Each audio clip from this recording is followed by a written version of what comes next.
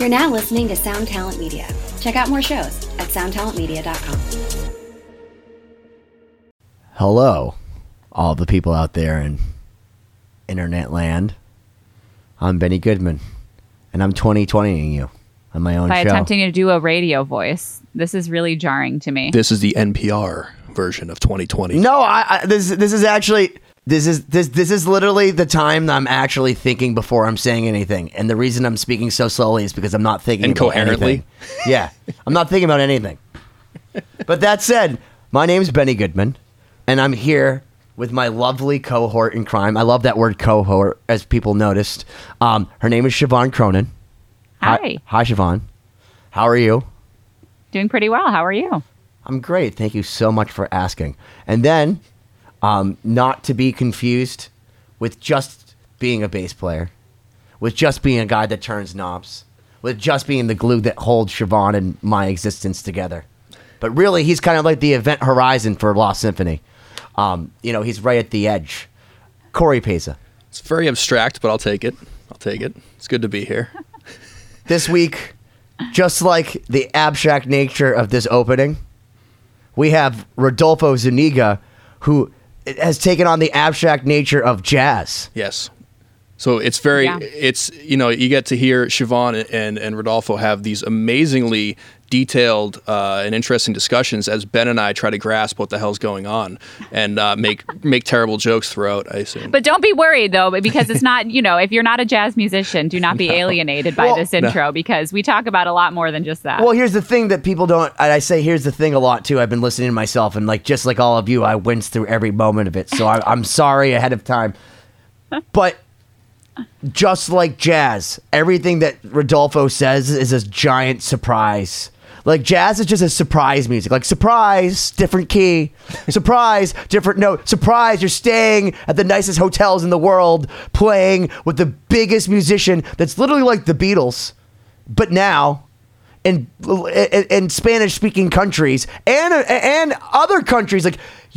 This dude went to Russia, and they treated him like he was the fucking man, like he was Putin's boy, because of Julio Iglesias. They're Julio fans. He's Julio down by the schoolyard. Yeah. What I like about this episode is if you've ever been to a massive concert for like a headlining artist, and you've looked behind that artist at the group of people making all the music, and you've wondered, I wonder what they do with their lives.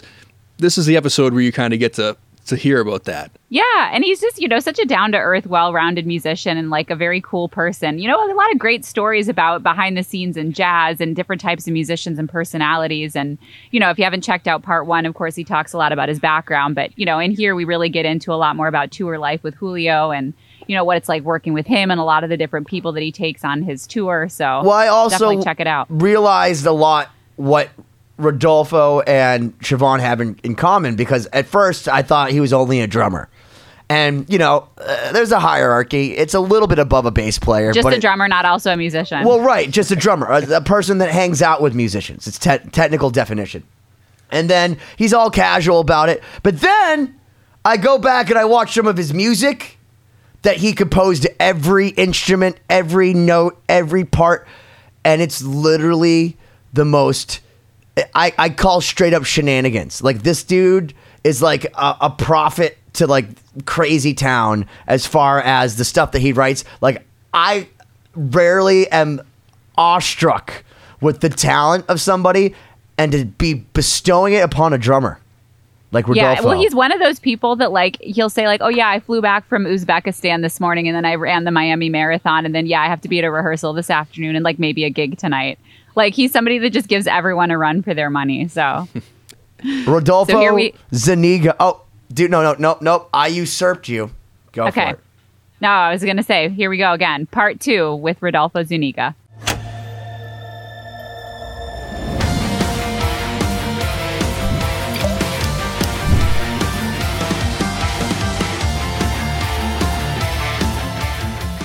Ladies and gentlemen, welcome to another episode of 2020, where we might be socially distant, but we certainly are socially relevant. Thank you for joining our horde of assholes. as Rodolfo's called all jazz musicians. So actually, that probably doesn't mean that we are, because I don't play jazz, even though I'm Benny Goodman. Do that math. But I'd like to introduce the other assholes on my dais. Corey Peza. Thank you. Who's a bass player, so it's redundant. Surprisingly, she can be this way. She's actually not an asshole. Siobhan Cronin, thank you for being with us. And the amazing, incredible drummer, musician, philosopher. Both. You're a drummer and musician. Right. Congratulations. There's a joke Well, there, yeah. you caught it. I was going to say, what do you call people that hang out with musicians? Drummers. Drummers, yeah. Oh my God. This whole hour is going to be drummer jokes. Rodolfo Zuniga. Well, thanks for having me. It's been a pleasure. So let me ask you, Rodolfo, are the drummers usually the same people in the jazz bands? What do you mean? Because in rock and roll, you have it's kind of like Street Fighter 2, where all the different characters, like somebody has more endurance, somebody has more dexterity, someone has more strength. In the jazz world, what player has the highest level of neurosis? On average. God, just the average. Like bass players walk in and you go, they're just going to throw the bass down. Right. I think you told me some pretty crazy stories already. Yeah. I want to know. And let's go baback to my initial comment. I think it's like across the board. Like all everybody. It's just Holistically personalities. Yeah. Yeah, I've had because the leader role in jazz changes a lot. If you write the music, then you're the leader. If you call the guys for the gig, you're the leader. So I think it's whoever's the leader usually is. But I've had all kinds of experiences. Well, you pointed out something to us that Corey and I were disturbed by because we're both guitar players. Now I'm a guitar player. I Whatever dabble. suits. Whatever Well, suits it. no. You were a guitarist, but you're a bass player in our band because we have too many guitarists. So you've lowered yourself down. You've dumbed yourself down for our band Lost Symphony, LostSymphony.com, Chapter 1, Chapter 2, LostSymphony.com. But what I was asking is basically, you told me about a piano player that just walked off because the guitar player had 2 amps. And we talked about how we used to bring giant stacks back in the day because there wasn't all this technology, but now you have Kempers and Axe FXs and a little Boss thing that actually sounds badass. Like our buddy Satchel in Steel Panther plays on a 5-inch Marshall. You know what I mean? But you told me this disturbing fact that guitar players are now bringing 2 amps to jazz coffee shops and gigs and all that. Yeah. Has there ever been a jazz band that was led by a guitarist? Because it sounds to me like there's a coup d'etat about to be. Right. Because guitar players are taking over, and I don't like that. I think you're right. I think the guitar player stereotype kind of exists in the jazz world as well about that. About a little bit taking over. And I do know some that are like that for sure. Do you have a guy show up with an 8-string and you just see your bass player just going No, because the only 8-string guitar player that actually plays in my band, and Siobhan knows this guy Tom Lippincott is such a nice guy. He's so good too. Well, his tone is amazing. You want to know why? You want to know why those guys play 8-string? Because they actually need the extra strings. The only reason I'd ever play an 8-string, which I wouldn't, I'd play a 7-string if I was going to do this, is just because I'm too lazy to detune my guitar to play Typo Negative or Korn. But when you're as good as Tosin Abasi, or you're as good as, I'm sure your jazz player, because if you watched our previous podcast, and if you haven't, then get on it. Get the fuck. Thank you, Siobhan. All right. You would know that playing jazz is the ultimate, it's the ultimate level of musicianship, and that if you think you're good at rock or if you think you're good at classical, challenge yourself in the real world with the jazz musicians. Oh, personality-wise as well. All of us classical players that have played with Rodolfo have almost had meltdowns under pressure of trying to keep up with the time signature. Well, there's no charts. There's no charts. No, there is charts for them. There are charts, but they make you charts. Yeah, he spoils us and makes us charts. But yeah, even so, it's Do you write the charts yourself, Rodolfo? Yeah. Yeah.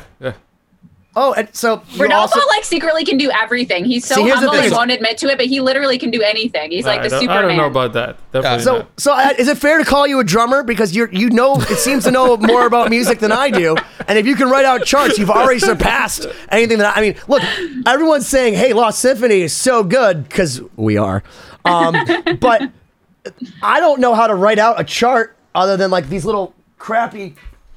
Let me show you the equivalent of my chart. That's my chart, dude. That's what I do. It's like A to A to B to A to B to C. So like that's what I do. So That's like, are you helpful. telling me as a drummer, not only did you start drums at 16, you play baseball better than me, but you're from a different country and you're more successful than me, even in a country that's not your own. Yeah, I mean, Why you gotta lay it on me, dude? no. I mean, first of all, I thought we were cool, man. well, first of all, I think there's tons of great drummer composers, and Name I mean, one. everybody plays all instruments now. I can't do Phil that. I play Collins. drums, period. Yeah, but everybody plays now bass and drums. Have you seen this guy Nate Wood? From No. Oh my God! Well, if you get a chance, I mean, he plays drums and bass at the same time, like the hardest Oh, I've music seen you've these ever guys. heard. Like Show yeah, off. like Paul Lorenzo in our band. He'll play like a Moog on the side, and he'll play and he'll do like one thing like a kick drum thing, and he'll be playing keyboards or whatever. Yeah. But then there's some of these guys that have like a harmonica, and then they have back here Yeah. keyboard 1, keyboard 2, and then a guitar that's like on a stand. Yeah, It's the YouTube world, man. Like that's what we were talking about the other day. Is that these people watch YouTube Yeah. and they go, playing drums is not enough. I got to play the whole band. Yeah, You're like, it's do out you of like control. that? Like, is that? Do you think to yourself you want to play bass at the same time? Because I know that none of the bass lines I want to play can I play drums and bass at the same time. No, I'm not into that. It's amazing to me, but and especially Nate Wood, I love just because he's such a consummate, great musician all around. He's a jazz guy in New York, but no, I mean I could never do that. I have enough with just drums and the writing music and stuff. That's definitely a work in progress. I've been doing it for a long time, but I still feel like I'm so amateur at So it. who inspires you to write? So like you said, you're a composer, which to me again is a very different thing than being a drummer. Again, drummer joke number 7. Just kidding. Yeah. I love drummers. In fact, the reason I know so much about drummers, like we're talking about Frank You do Zappa's know drummers. that, yeah. Well, it's because I'm obsessed with drummers. I'm obsessed with them. Like the whole reason I went and saw Nine Inch Nails was I saw Ilan Rubin. I don't know if you know him. He's a crazy multi-instrumentalist. He learned violin, by the way, to go on that tour. Siobhan, so you know. This drummer learned to play violin to play a part on Nine Inch Nails because he's like, we should all be multi-instrumentalists. And he plays everything ridiculous. Wow. Yeah. So I want to know, as a composer, let's forget just the POV of drummer. As a composer, who inspires you, or who made you want to compose, and who influenced like the Surfaces stuff that you're doing? That's Rodolfo's band. Like, who do you think about? Like for me, it's Freddie Mercury, or you know what I mean? Like I listened to Freddie Mercury, and that was the guy that taught me that I wanted to play piano, and everything stemmed from that. Who was the guy for you? Or girl? Right, yeah. For composer, it was this bass player named Dave Holland. He was like the first guy who got me into playing odd meters and things like that. So I started transcribing his music, and that's kind of how I got into writing my own music. Was okay if I can like understand. Steve Vai to Frank Zappa, Yeah. you are to Dave Holland. Yeah, pretty much exactly the same story. Except I've never actually played with Dave, but I love his music. So through transcribing is how I realized, okay, well, just how same as I do playing, which is like you learn playing by copying people you love. Mm-hmm. I started doing the same thing writing. I'm gonna copy this format but write my own tunes, and then that developed into learning more. But it was through transcribing. That's so cool Listen, because just because I showed you this. this, I was gonna say, just because I showed you this does not mean you can rip it off. Just Oh, so you know, Jesus I'll know Christ. it was you. I'll know it was you. No, but that's so cool, and that's something that like transcriptions is something I totally missed out on in classical music education because we'll do theory training or you learn how to play the music, but almost never do you transcribe anything complicated by ear. And I feel like that's a good point. You learn a lot by just studying, by doing, like, even listening to compositions or reading about composers or like whatever. It really is just kind of borrowing stuff until you establish your own voice. And I think, even with jazz education, I feel like you are encouraged to write your own stuff too. That's part of the, See, there's none of that in classical music. It's never like, here, write your own sonata form piece and perform in class. Never. It's all everyone else's music. But you are doing it a lot now. Well, with the solo, the guitar solos. Yeah, well, but that's why I wanted to do it, is because I'm like, okay, I'm in my 30s now, and I'm on Lost Symphony, and they're telling me, try to write a solo, and I'm like, what the fuck? I don't know how to write a solo. So I was like, I got to learn the language. So that's part of the whole thing. Is like, great, but that's great. That's awesome. It's the same thing. Can I just tell you how happy it makes me to see you learning all that? So if all of our listeners and watchers, and Rodolfo, if you haven't followed Siobhan online, I'm sure you do, but covering all these amazing guitar solos. So she's and here's the thing. So when I worked with Siobhan in the studio, I realized that even the greatest guitarists still pale in comparison to her virtuosity, and that the fact that she can go learn an As I Lay Dying solo or a Jason Becker solo, whatever she is, in like a weekend, where it would take me a lifetime to get the technique to do that. But I think it's great but it's very interesting to someone like myself, and I know Corey and I love when people are like this, because it's like having your own like drum machine, but you're a real drummer, like our own violin machine, because we'd be like, Siobhan, just play the next line, and she goes, okay, and she plays it perfectly harmonically. She just knows you have to do a whole step instead of a half step, because that's just harmonically correct, and obviously the mode we're playing in. So like she's composing things, but not even taking credit for it really, because she's just arranging our idea, but she plays in real time, and it was wonderful to actually make her realize that she's capable of doing this, because with all those skills, you would think that you would be writing tons of stuff, and she's just never had someone say, can you do that? Just like the Charlie Daniels thing. You know what I mean? Like, no one ever put you on the spot, but when we put you on the spot, even though it was not necessarily what we thought of, it was great. Yeah, well, and I'm so thankful for that, because that's awesome. And it comes back to like saying yes to stuff and doing gigs and just doing it in practice, because as soon as you commit to having to do it for someone else, I feel like another thing kicks into gear, and that's when you're learning without realizing it. It's just like an assignment, but it's in life. Well, but that goes back to versatility, because you are a little bit out of the norm. Maybe correct me if I'm wrong. In the classical world, it's in that true. way. It's you true. You play piano great, you play violin great, and you're very open-minded. I think open-minded, that definitely sets you apart in both the jazz and the classical world. Yeah, and you've done a lot of studio work, so that always is a great way to learn how to do new things. Well, that's the fun thing with Siobhan, is that she can just show up and be like, oh, I played with Rod Stewart. Like, do you think I'm sexy? Like, I play with Michael Bublé. Have you ever played the pyramids or the Colosseum? Like, and the thing is that because she's so talented, but she's humble about it. Like I said, this is why God didn't give me the talent, because I would be flipping my sticks. I would be going out there all the time playing like, hey, do you want to meet me? And then I'd be playing Paganini's 24th Caprice as fast as I can. You know what I mean? Like, so that's why all I can do is yell. I'm good at that. Oh my gosh. You're good at a lot of things then. That means a lot coming from you, because I know you've dealt with a lot of neurotic people.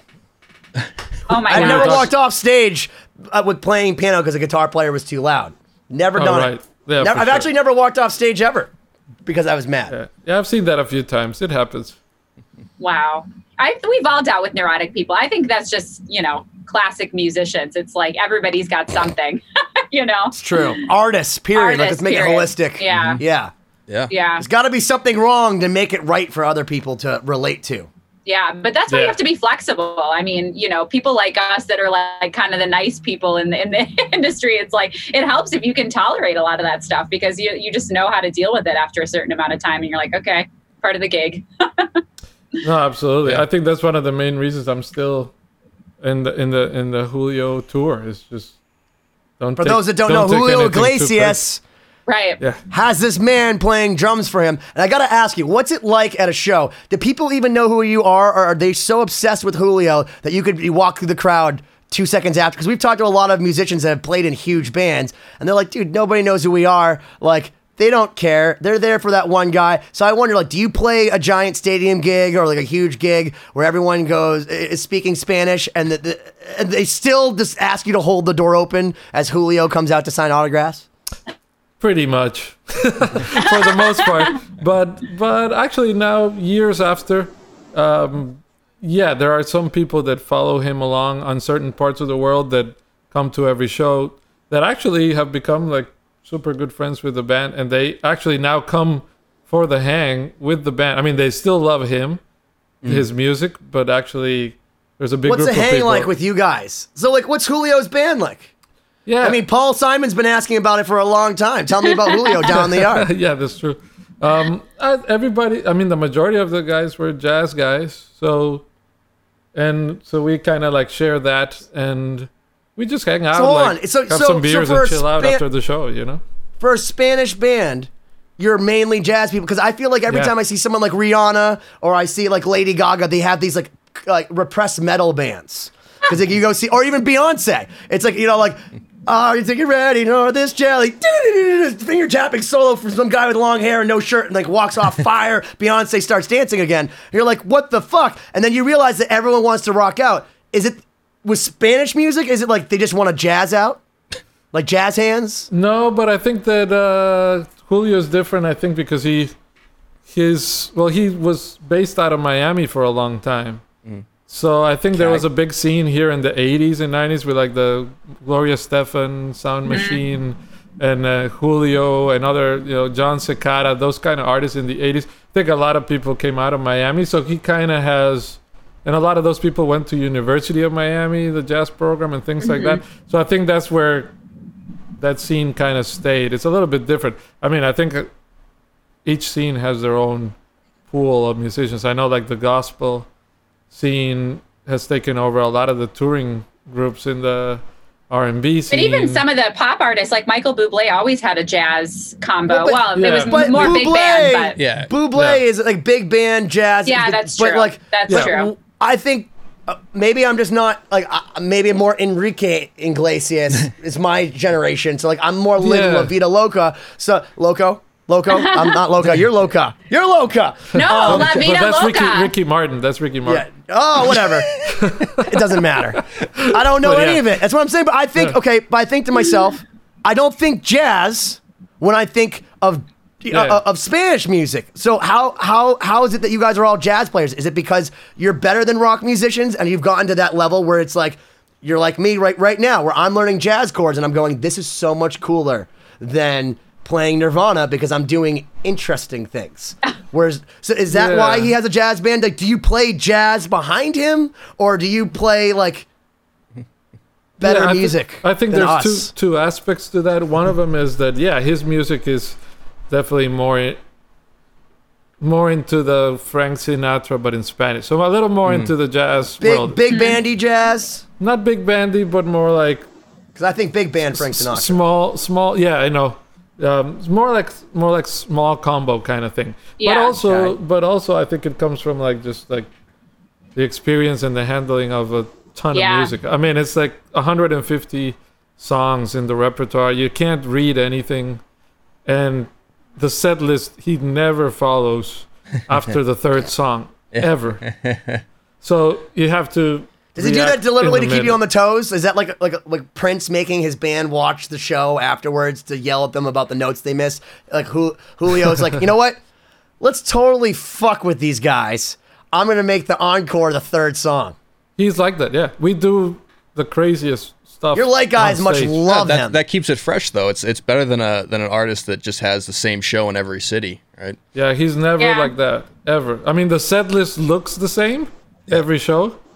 But it's just a facade. I mean, it's a facade. Yeah. It's after the third song is like 2 more hours of craziness following him at every step. Oh, it makes sense. If I were Julio, I would hire jazz players because you are like prepared for anything. I mean, Well, isn't that the idea? Like, so you're saying, like, so for those again who didn't watch our previous podcast, as Siobhan aptly said, get the fuck on it. But that one of the things with jazz is it's such rapid fire changes of of feel, beat, key. You don't even necessarily know what key you're in. So I guess that makes sense that if you have somebody who's up there freestyling it, yeah. You know what I mean? Like, here's the first 3 songs, and then like, follow me, motherfuckers. Yeah. Like, I guess maybe you have to play jazz because like, how the hell do you follow anybody unless you're used to playing jazz? Because I can't follow that music. So if you can follow, I can't listen to it and follow it. Nevertheless, play over it. No, but here's so I have so much reverence for you. Here's my question though, because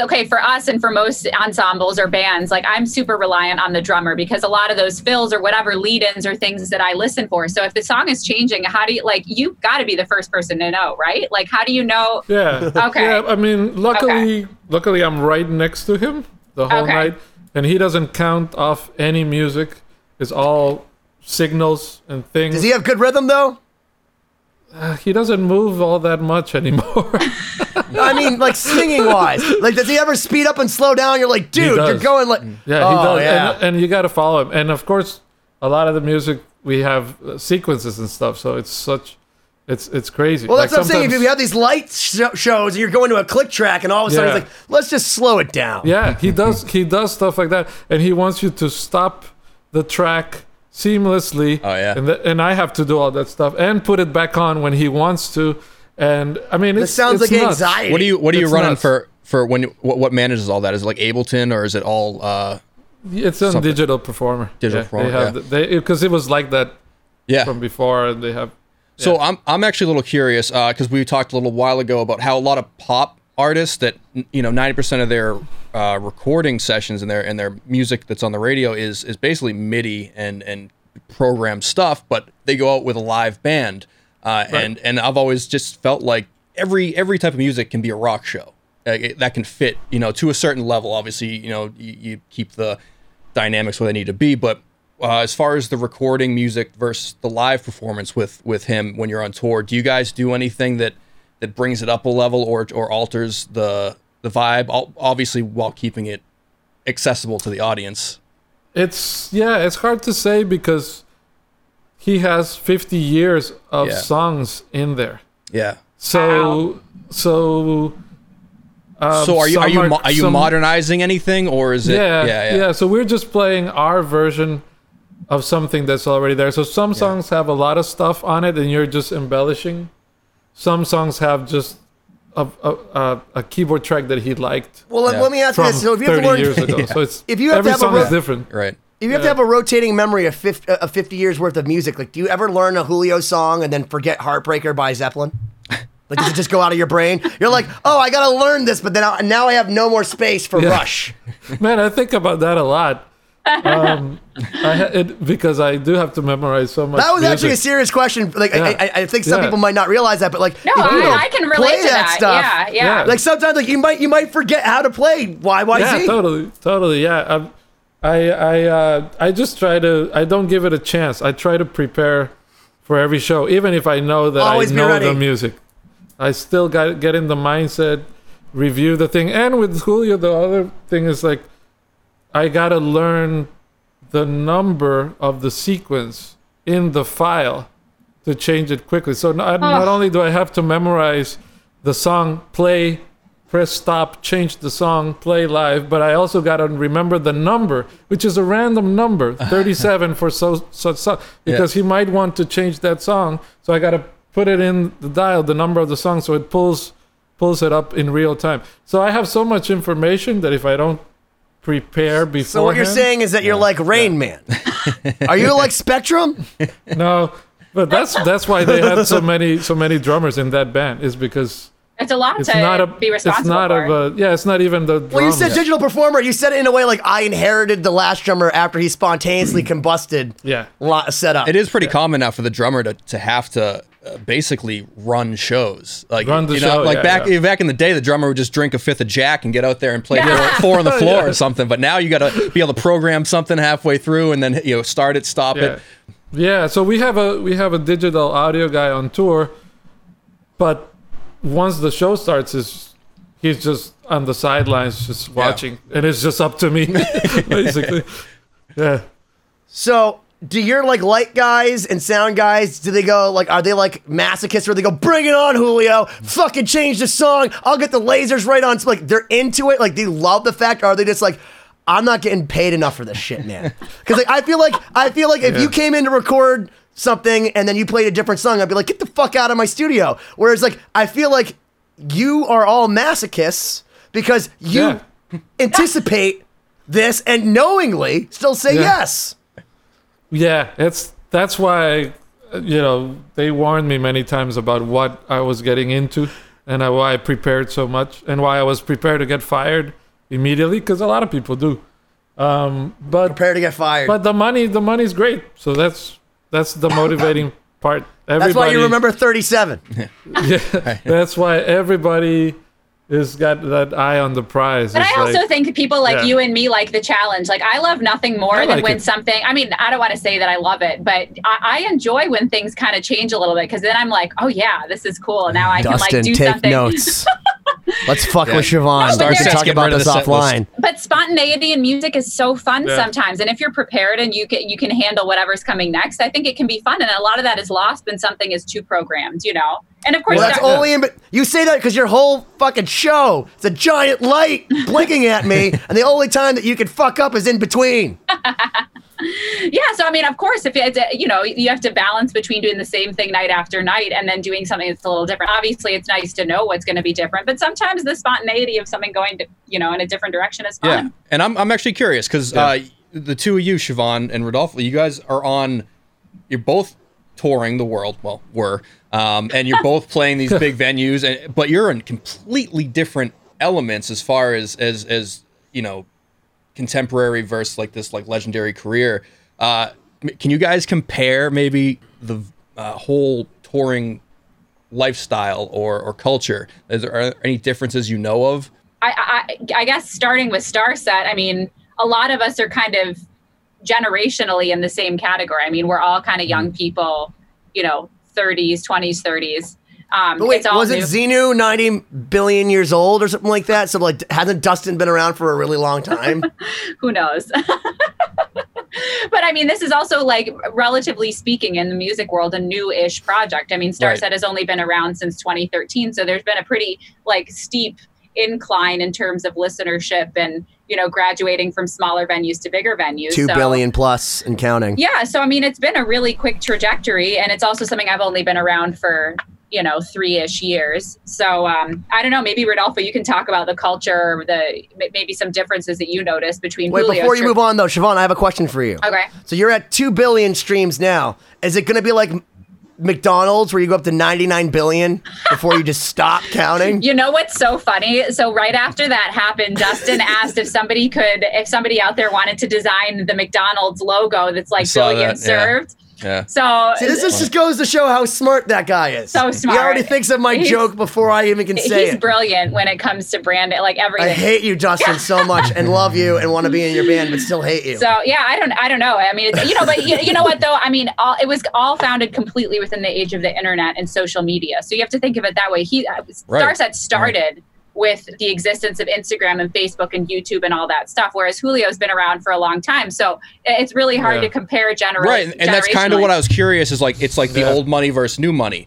Yeah. I'm are there young curious. people at the shows for Julio? Like, do you see like 13-year-olds, or are there lots of generations that come? Like, who goes to a Julio Iglesias show?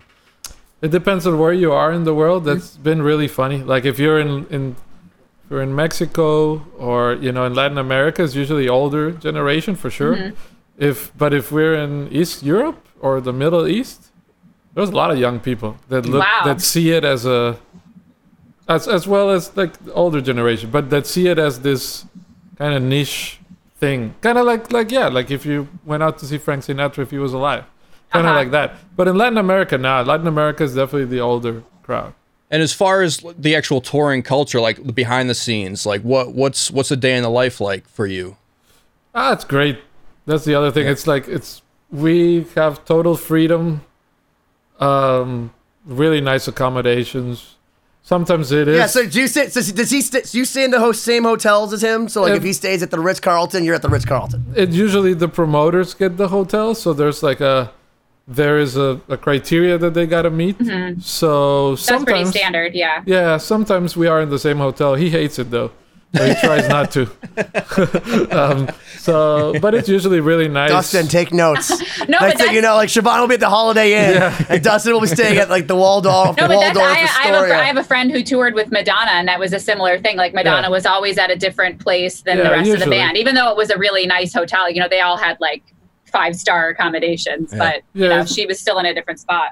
Yeah, it's usually really nice, and you got your own privacy, you got your own room, and you can do basically whatever you want to do on off days. And then show day, band starts working around 1 p.m. We start heading out to the venue. We do like a 2-hour sound check on our own, or a 1 hour and a half, and then like 3 hours with Julio or more. Really? Before every gig? Before a show? Yeah. Is that how long it takes him to warm up? He's old school, and I hear that back in the day he used to do 5-hour sound checks, rehearse everything. Sometimes he wants to go over the whole show quick. Let's do the whole show, just like 2 minutes of each song. I work with singers that wouldn't sing a day before they had a big show. That he's not like that. Complete vocal. That's impressive. Yeah, I mean sometimes he's just there and he. Yeah, it just kind of comes. Yeah. And how's he sound? Is he consistent still being? He's been around for 50 years as a we're talking about, Siobhan played with Rod Stewart, and I'll tell you, I love Rod Stewart, but his pipes for me are getting a little bit not as sexy as they used to be. And I mean, obviously the guy's like 113 years old, so I don't expect him to still sing like he used to. But like, there's some people like Sammy Hagar, for example, who's literally, I think, like 6 months younger than Keith Richards, and he sounds perfect. It looks even better than he did in the 80s, which wasn't that good in the first place. So I mean, he's fine now. But the point is, has Julio aged like a fine tequila? Yeah, I mean, I'll tell you this: like, he has some days better than others, some tours better than others. I mean, he's 76. Jesus, good for him. It's amazing for him. Yeah. So awesome, Julio, you freaking rock. And by the way, I felt bad about the Ricky Martin joke, but I thought that was kind of funny because Enrique Iglesias came out and Rick, just so everyone knows, from the United States perspective, we had Ricky Martin, and like I knew about Julio, and then we saw Enrique, and we're like, who's copying this Ricky guy? You know what I mean? Like not knowing that it's like the son of Elvis. You know what I mean? Right.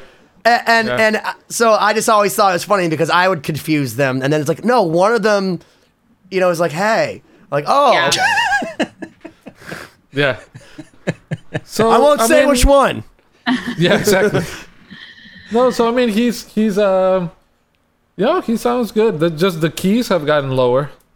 Yeah, that's pretty standard. But I think that's smart though. There's bands that came out with a album last year that are doing that. That's. Yeah, so the keys have gotten way lower. I have to say, though, I mean, I think of Starset as being a band that really does tour a lot of places, but some of the places that Rodolfo has been to, like when he'll come back, like I feel like Julio and your band will go like everywhere. You've been to like further reaching places in the world than I think we ever 50 will fucking go. years of spreading the disease, as Anthrax puts it. Well, so explain. So Siobhan has been. So what? So let's explain the hierarchy of our feudalistic society again. We have Corey and I. Yes.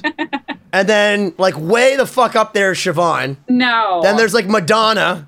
And then there's like Julio Iglesias. So where does Julio go where Starset's jealous? Because I want to know, because if I could live Siobhan's life, I'd be a happy clam. Yeah, no, I think we've done a lot of the same places. Like, in like Russia, we've done at least, I mean, he must have done it like 50 times or more. I've done the Kremlin with him 3 times. The Kremlin. See, you get into like the really niche private, like he's come back. So he's playing the White House while you're playing the back alley of DC. Basically. No, not really. No, but we also do a lot of like. Hold on, don't gloss over that. What's it like to play the fucking Kremlin? Like, what is that? Do they respect you in Russia? And here's something that Corey has asked many times, because do you ever use like, oh, I'm Julio's guy, and like get like a free taco somewhere? No, I feel like that is so not Rodolfo. No. Because I'd be doing that everywhere. I walk into Taco Bells everywhere. I'm sure that's so horrible. Be like, yo, I'm playing tonight with Julio. Come down and sing. No. By the way, get me 2 of those. Yeah, exactly. Chick-fil-A, No, I mostly chill all of them. out after. I just want to go to regular. Can't wait to order some room service or go get a beer. Oh, Yeah. does Julio cover the room service? Promoters. Yeah. Oh, I love promoters, So man. they have to cover the hotel No, stuff. that's Yeah. great. So it's in the so you're in a band that's so big that the rider says that we even take care of our drummer. That's not even the guy that you're going to go see. He just helps the guy. They don't make you drive the bus. That's good. All right, but let's go back. Yeah. You asked what it was like to play at the Kremlin. Yeah, the I'm Kremlin, curious yes. because the Kremlin is like protected territory. Yeah, I mean it's definitely I think Moscow is amazing. You've probably been there, Siobhan. Yeah. It is amazing. it's incredible just to see that whole. It's it's culturally so different, and in the Kremlin, it's all about respect and security and all these things. You have to wear a tag everywhere, and like Do they have wax search figures you of everywhere. Putin on like every corner? Just like, Putin just standing There's without a scary- shirt on top of a giant guys. horse.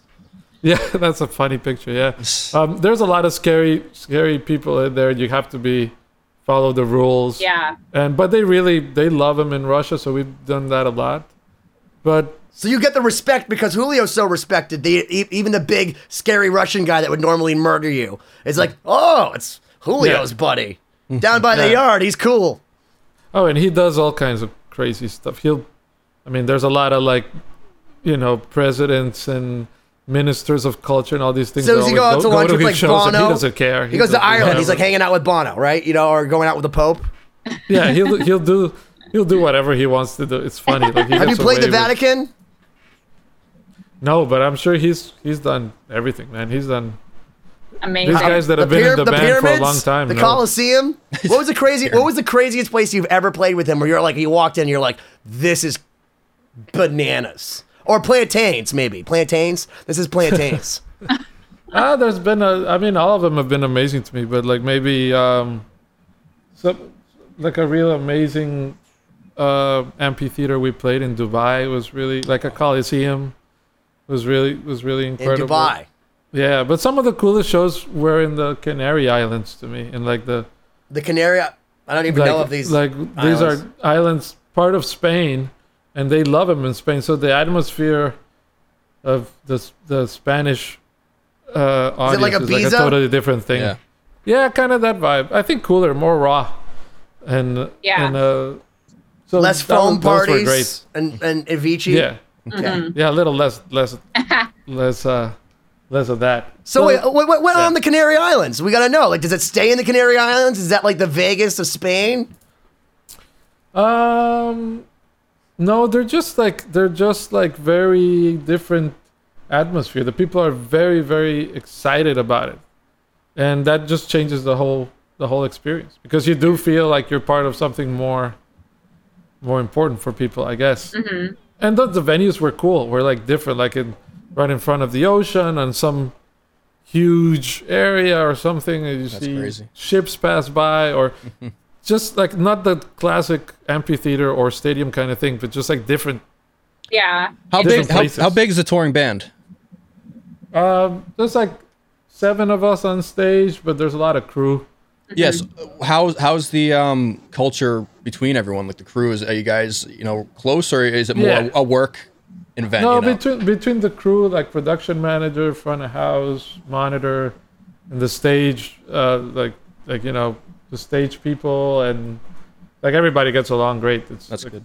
Yeah, the singers are definitely his territory. We don't get to mingle too much with them. The background vocalists and all that. That's his So that's territory. the different hierarchy. There's the monitor guy, the front of house guy, the lighting guy, and then there's like the drummer, and then there's like singers way up here. No, the two main people I think for him are the monitor guy and front of house guy, because it's all about his He's sound. smart. He's been doing it for 50 years. Yeah. Because I always say this. It's like getting mad at your waiter. Don't ever yell at someone who could shit in your food. Yeah. If you're going to play in front of 50,000 people, the last person you want to yell at is Corey. Corey's like, oh yeah? How about we just get rid of all of your 4K? Let's see how that sounds. Yeah. Oh yeah. I'm the monitor guy now. No, I mean, a front of house has so much power for sure. I mean, that is where your sound comes from. Yeah. And the hardest job on the gig for sure with him. Yeah. That's why the sound checks are so long, because it has to be. Yeah, I think that's pretty common with people that are very particular about what they want. You know, we've had some long sound checks before, and I mean, yeah, it's understandable. I'm not a vocalist, so it's a totally different experience for me. That's surprising you're not a vocalist. I would have figured you would have said, like, I've been studying under Pavarotti for like 15 years, and I was going to be a vocalist, but I decided that it just wasn't worth it because I was too busy playing piano, but then I realized my real calling was violin and economics. Oh, jeez, no. And biology or whatever the fuck else you learned. No, I enjoy being a band person. I'm not sure that I'm much of a, well, I guess I wouldn't want to be a singer, you know, but being a front man, I think is a totally different job description. Someone who likes birds. Of course, yes. Birds are great. I thought you were laughing because you didn't even know what it meant. And I'm like, wait, she has a really good working vernacular. She should know what ornithology is. I do. Were you laughing that I knew what it was because I'm a guitar player? Is that the joke? No, I was laughing that it's totally unrelated to music.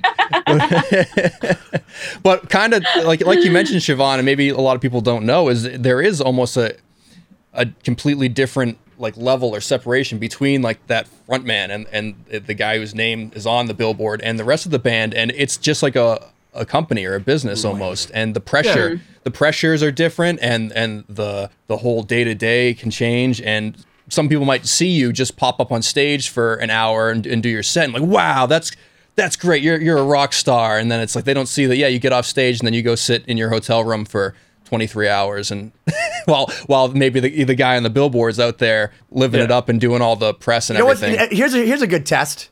How good is the food backstage? Because I've seen what Siobhan gets, and it's okay. It's mid-tier backstage stuff. Like, listen, I'm happy if someone gives me chocolate milk. I've made this clear on previous. Like, what are you talking about, man? I got Domino's pizza at a Starset show. That was great. What does Julio have as far as a spread? Like, do you guys have like straight up real deal shit? Like, you're going to Spain. Like, you're talking about the rider, or are you talking about the catering? I mean, the rider probably has crazy catering, and that's what I want to know about. Like, what's the backstage area? Like, I'm salivating. I'm hungry right now. Is what it comes down. Tell me about it. The backstage stuff is the same thing everybody has, like fruit and sandwiches and stuff. But the catering, it depends on where, you know. Like, like where's the best food, Rodolfo? Yeah, like for me, is like in Israel. That's where I love. Sushi. Did you eat sushi? Amazing. This reminds me. Yeah. So we had, was it Richard that was talking about that? Yeah. So Richard Shaw, the guitarist from Cradle of Filth, was talking about how Israel has great sushi because he had a hilarious story about that. But yeah, I feel like I've heard that many times that Israel has. What do you like about the food in Israel? Because I've been there multiple times and I love the food. Are you like a falafel guy? Because obviously that's like the falafel house. Yeah. Just the pita and the hummus there. Like, you've never had this stuff until you had fresh. That. And olives. Here's the other thing is I'm an olive. Like, I love olives. Yeah. And like, they're on the side of the road, dude. They're everywhere. And like, you wake up in the morning and like, you go to the hotel, like you stay at like at you know, the King David Hotel, and they have a breakfast. You go to a breakfast spread out here, and then like you got your coffee and you're like your donuts and all. They have like dates, like 15 types of olives, like a bunch of like dragon fruit. And you're like, oh my God, this is amazing. And then the hummus and the pita, like that's like, there's so much of it. You're just like, I'm sick of it within like a day. You're like, give me something else. And they're like, cool, this is stuff with camel. Oh, okay, I'll go back to the hummus. Wow. Yeah, so it depends on where you are. Also Mexico, I love Mexico. We've been there a bunch. Yeah, the food's so amazing. Mexico, especially. It's funny you say breakfast bars because you think about breakfast at hotels in like America. Yeah, and it's like when you go overseas, Mexico. Oh my God, yeah, it's like 10 million different fresh types of guava juice, grains and seeds, and like yogurt and all sorts of different like hot foods. Like breakfast encompasses everything in Mexico. I don't go to Mexico unless my hotel is all inclusive and has 16 types of fucking restaurants. Because let me tell you, I'm a buffet guy. All right. Like, the only place in the United States that has a real buffet is Las Vegas, and it's called the Bellagio, and you can get anything there. But beyond that, you go to Mexico, you go to these 5-star resorts, and they're not all 5 stars in my mind. But the fucking buffets, these people know breakfast. They know breakfast, they know lunch, they know dinner. The only thing they don't know is lobster. They get these fucking weird ass looking Caribbean lobsters, and I'm from fucking Massachusetts. We're near the Cape and Maine lobster. That's real lobster, folks. But besides that, everything you guys do is delicious. I mean, I'm Jewish. We stop at breakfast. We have lox, and then it's just all over. We should have the Italians fucking cater everything else. But like Mexico, breakfast is muy bien. Yeah. Bien? Oh, Bien. Bien. Oh my God. Muy bien. Oh my God. You don't need to speak Spanish. It's fine. I'll have the eggs Benny, please. So we've covered a variety of topics so far. This is definitely been enlightening. Rodolfo, what are you doing now that there is no touring? And you mentioned that you're recording and composing yourself. How's that going? Yeah, so, well, I've been teaching a bunch at the university, but obviously everything is at home. And how long have you been teaching professionally? Like 12 years. Wow. Yeah. Like that. Yeah. So since you were like 18? So you played drums for like 2 years and then you're like, I'm just going to teach this. I've mastered it. Yeah. No, I wish. I've been very lucky to have that. Especially, man, the financial situation is dire for a lot of artists. Yeah. I mean, for everybody. So it's been probably education has But the been the one thing Julio that's money continued. makes it worth it. Like you can see the light at the end of the tunnel. It's if you're not definitely good. touring, But I don't say no to that gig when it comes along for sure. But I've just been recording. I have some friends in town that I've been playing with forever, and they've all been like writing a ton of music. So we've just been recording remotely our parts, and that kind of took off. So we've done about 38 songs. Oh my God. This That's is the year of the lot. album. We're interviewing Yeah. Angel Vivaldi, one of our favorite guitar players, tomorrow. And I remember seeing one of his statuses on Facebook. This is how lame I am. I'm quoting someone else's social media saying, "Hey, musicians, attention. Stay home and write an album. Stop planning your tours." Yeah, You know what I mean? Like, I'm afraid that when I come out with my next album, there'll be 7 million repressed bands that are like, Journey got back together. The Rolling Stones have a CD box set coming out of all original music. Like, Totally, man. ugh. Yeah. I mean, so it's just been recording a lot. I've been also just trying to keep up with the times because the teaching thing, it's all these new platforms to how to do rehearsals. Yeah, that's got to be a challenge. Yeah, all these things, and there's so much administrative work to plan for, to see how we're going to do classes next semester and stuff. So that's kept me super busy and stressed, to be honest, about like just trying to keep up with all these Yeah, things. I can imagine because you're not only. I imagine the job itself is all encompassing, but now you got to kind of come from a whole new perspective. And yeah, it changed the whole thing. You have to learn how to teach in a different atmosphere. Rodolfo, let me ask you this though. But at what point do you start saying it's my fault that you're stressed out? Because you play jazz, that's stressful. And then you play with Julio Iglesias, that's stressful. Like next thing you're gonna tell me you're gonna be a front of house engineer. You're like, I've decided at whatever age you are now, I just want to do fucking sound. I feel like we're the same in this regard. It's like we love being in precarious situations and then being stressed out about it. I feel I want to say I feel bad for you, but like everything you tell me, and I want to say I feel bad for Corey, but like I feel like if Corey didn't have something to be stressed out and anxious about, then there'd be no reason for him to get out of bed. I would just be a full-blown alcoholic. Brought to you by Miller, our sponsor that doesn't exist yet. Right. Yeah, here's my. I transitioned from coffee to alcohol in the period of 1 hour. Johnny Walker can sponsor me. It'll be good. Yeah. So that's what I'm doing. Just trying to do all that, and I'm actually trying to go home to Costa Rica for Good some luck with weeks. that. Yeah, just to change it up. Yeah. I mean, it's been nice to be home, but it's getting to the point where I just need to do the same thing, but at least sitting down somewhere. Yeah. Right. You mean like on a beach that's nice?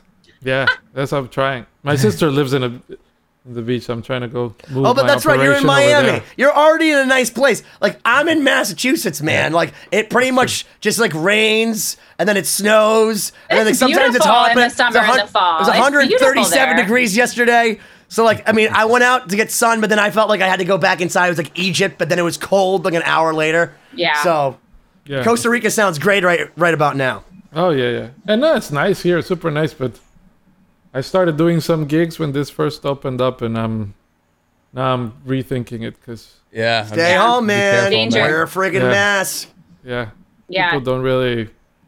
People are like here, like acting like pretty normal. And I get it. You have to get back to it, but the numbers are scary. I don't know what to believe. Well, I'll tell you something right now. My girlfriend is a nurse, and there is a whole Holiday Inn in Taunton, Massachusetts that's designated for people with COVID. Yeah. And she goes and takes care of those people, and all the people that come out of the jail go through there before they go back into society. And let me tell you, people are fucking dying. And I know there's all these conspiracies and all that. Like, yeah, a guy like died on a motorcycle, but they said he died of COVID. Sure, I'm sure there's plenty of fucking tomfoolery. I think everyone lies. Like, I hate everyone equally, and I think everyone's just as fucked. CNN is just as fucked as Fox. It's just as fucked. They all suck. I don't believe any of you. But that said, I've seen with my own two eyes that this is real.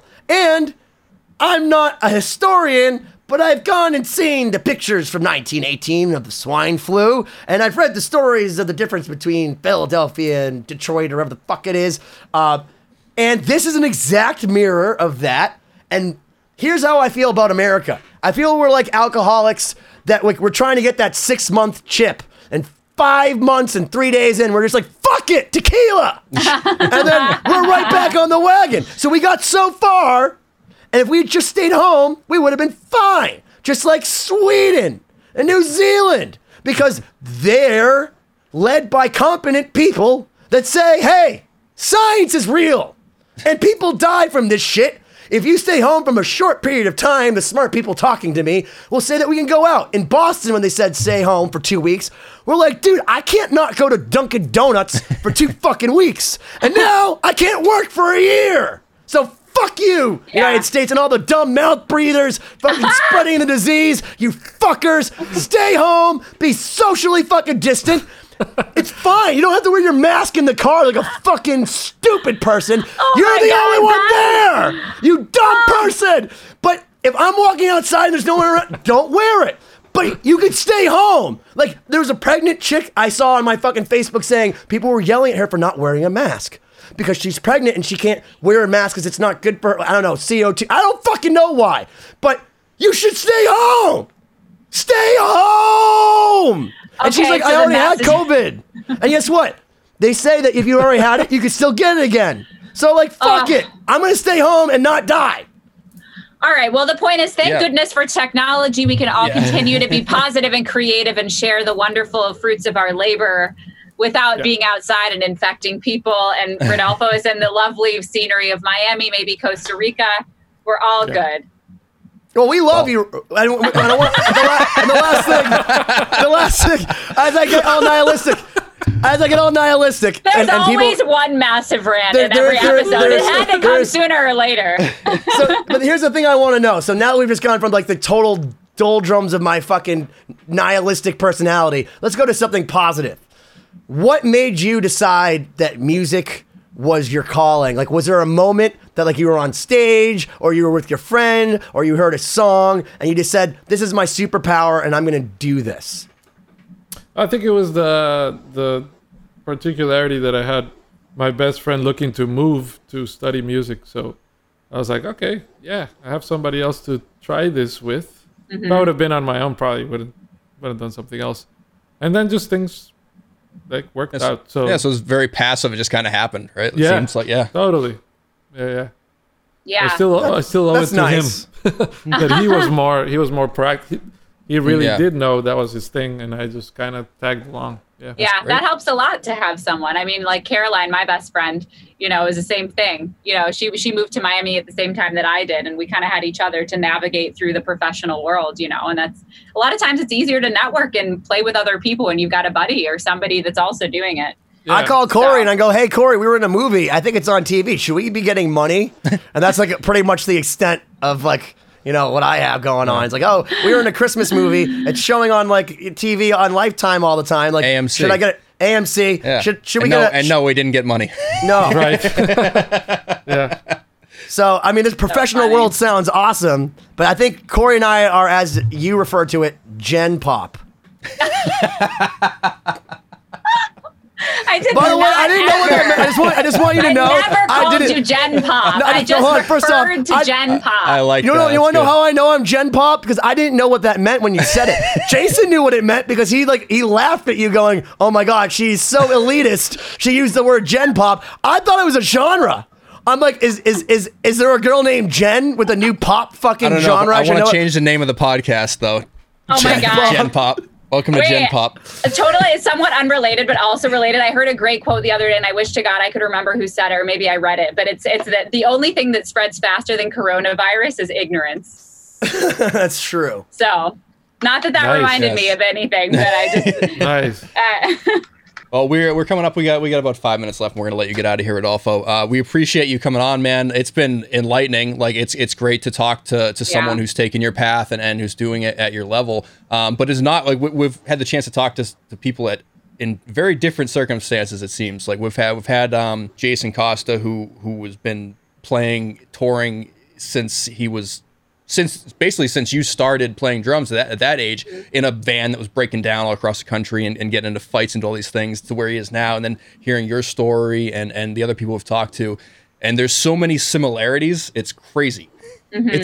It's like the funny. mindset. It's the mindset Yeah. seems very, very kind of like all like holistic in the sense that you're like, I like music. I want to make a living doing this. Like, let's see what happens. And being in the right place, the right time, being prepared, and all that stuff. There's so many parallels between other people's stories. Yeah, what I've learned is that the desperate people don't get picked. Because like I've been trying since I was really, really young, and every single day I said to people, I'm lucky because I've known I've wanted to do music forever, but I could barely say I'm a professional. You know what I mean? So like, I think because like I'm like that girl on the, on that didn't get the rose. I'm like, but please love me, invite me back on The Bachelorette. That like the only way I'll ever get a gig is empathy. I think sympathy more. Well, I'm hoping empathy on behalf of Siobhan, because I would really like to be in Starset as a keyboard player / DJ. So I'm hoping empathy, but sympathy is okay with me as well. we'll keep plugging it in every episode. Eventually, it'll come to fruition, right? If we ever get back to the I world know. as we know Yeah. it. Well, The music world as we know it. If we do, I think Ben and I, the Gen Pop, are gonna have to fly down to Miami and check out some of these jazz gigs so we you can learn some have stuff. I to. will It's be so there. fun. Come It's back. We can so stay fun. at I will take Siobhan's you. apartment Yeah. and take over her place, Corey. It's awesome. And Rodolfo lives not far from me down the street. We're in a similar Well, neighborhood. So maybe Rodolfo will put you up and you can take over his place. And I can take over Siobhan's place. Well, because one of the first things Siobhan said to me is, that's what people do in the music world. They just go invite each other to each other's places and say, I'm coming to Miami. And then they'll stay as long as they want. So like, I know I can just go and say, hey, Siobhan, I'll take care of your hedgehog. And then I could be there for 10 days and she won't get that mad. Yeah, it's a great place. Yeah, you should do it. Definitely. it is, yeah. It is an A awesome lot of fun. place. Yeah. Lots of pillows with sequins. Oh my God. Well, that's just my apartment specifically, but there are plenty of sequins to be found in Miami, that's for sure. Oh, yes, there are. Yeah. So yeah, Rodolfo, one more time, why don't you give a shout out to any projects you're working on? Where can people find you, find out more about you? Yeah, this is my website, I guess, rodolfozuniga.com. I have an artist page for my group. It's called Surfaces. Siobhan's on that, and there's definitely some videos on YouTube with that group that you can check out from our recording that Great hasn't music. been released, but from the studio sessions. And that's as much as I can handle for promotion nowadays. But there's plenty of stuff there. So When you put an ad on Craigslist, do you tell looking for guitar players with only one amp? no, but that would be amazing. I should just do that for the hell of it. See how jazz That's guitar is another only t-shirt. one amp. Yeah, that's another t-shirt. Yeah. I just think it's hilarious that like we play like heavy music and I have a whole wall of 412 cabinets for real. Like I have a Slayer size wall of 412 cabinets and I'm like, I'm never turning those on because they cost a lot because I'm cheap. I don't want my electric bill to go up. Like I got all LED lights because they're 5 watts versus 50 watts. But like Right. I don't, and even when I started playing with an amp live, my last few gigs I've gone from a 100 watt amp to like a 75 watt amp to a 50 watt amp to now my practice amp is 30 watts. And I'm like, this thing's fucking loud. And I'm like, I don't understand how I could go play the espresso bar and show up with my fucking 2 twins and just be like, hey guys, with my fucking 410s, ABYing it while your drummer is just playing with like brushes. It's a movement, and it's literally literally exactly that. It's a big movement, man. Yeah, well, wait till those guys get a little bit older, and the movement's going to be called #Aleave. Yeah. Because let me tell you, as an aging rock guitar player, there's a point where you decide there's too many stairs in this world to carry another Mesa Boogie 412 cab down. Yeah, man. Yeah. Those are crazy heavy. Well, I told that Corey said he got mad at me because one of the first times I ever reached out to him was to ask him if I could use his amp. But I saw him playing with a 5150 PV amp, which is the heaviest fucking thing made of complete dark matter. And like, I'm like, dude, this guy doesn't mind carrying shit. So like, that was my whole reason, because I didn't want to bring the amp. I also have a Kemper now. Exactly. Yeah. But, and a limp. Yeah. Yes. My God. On that note, Ben, you want to take it home? Hey, Rodolfo, first off, we want to say stay safe. Thank you so much for being a part of this. And, thank you, my dear friend. And thank you for reiterating all the things that everyone has been saying that's much more successful than myself and Corey about music. For all the people that would like to be successful, you're giving them the tools that they need, because had I known this years ago, just like had I had Adderall in college, I'd have a master's degree too. And with that, 2020, see you next week or whenever. Thanks, guys. Thanks for having me.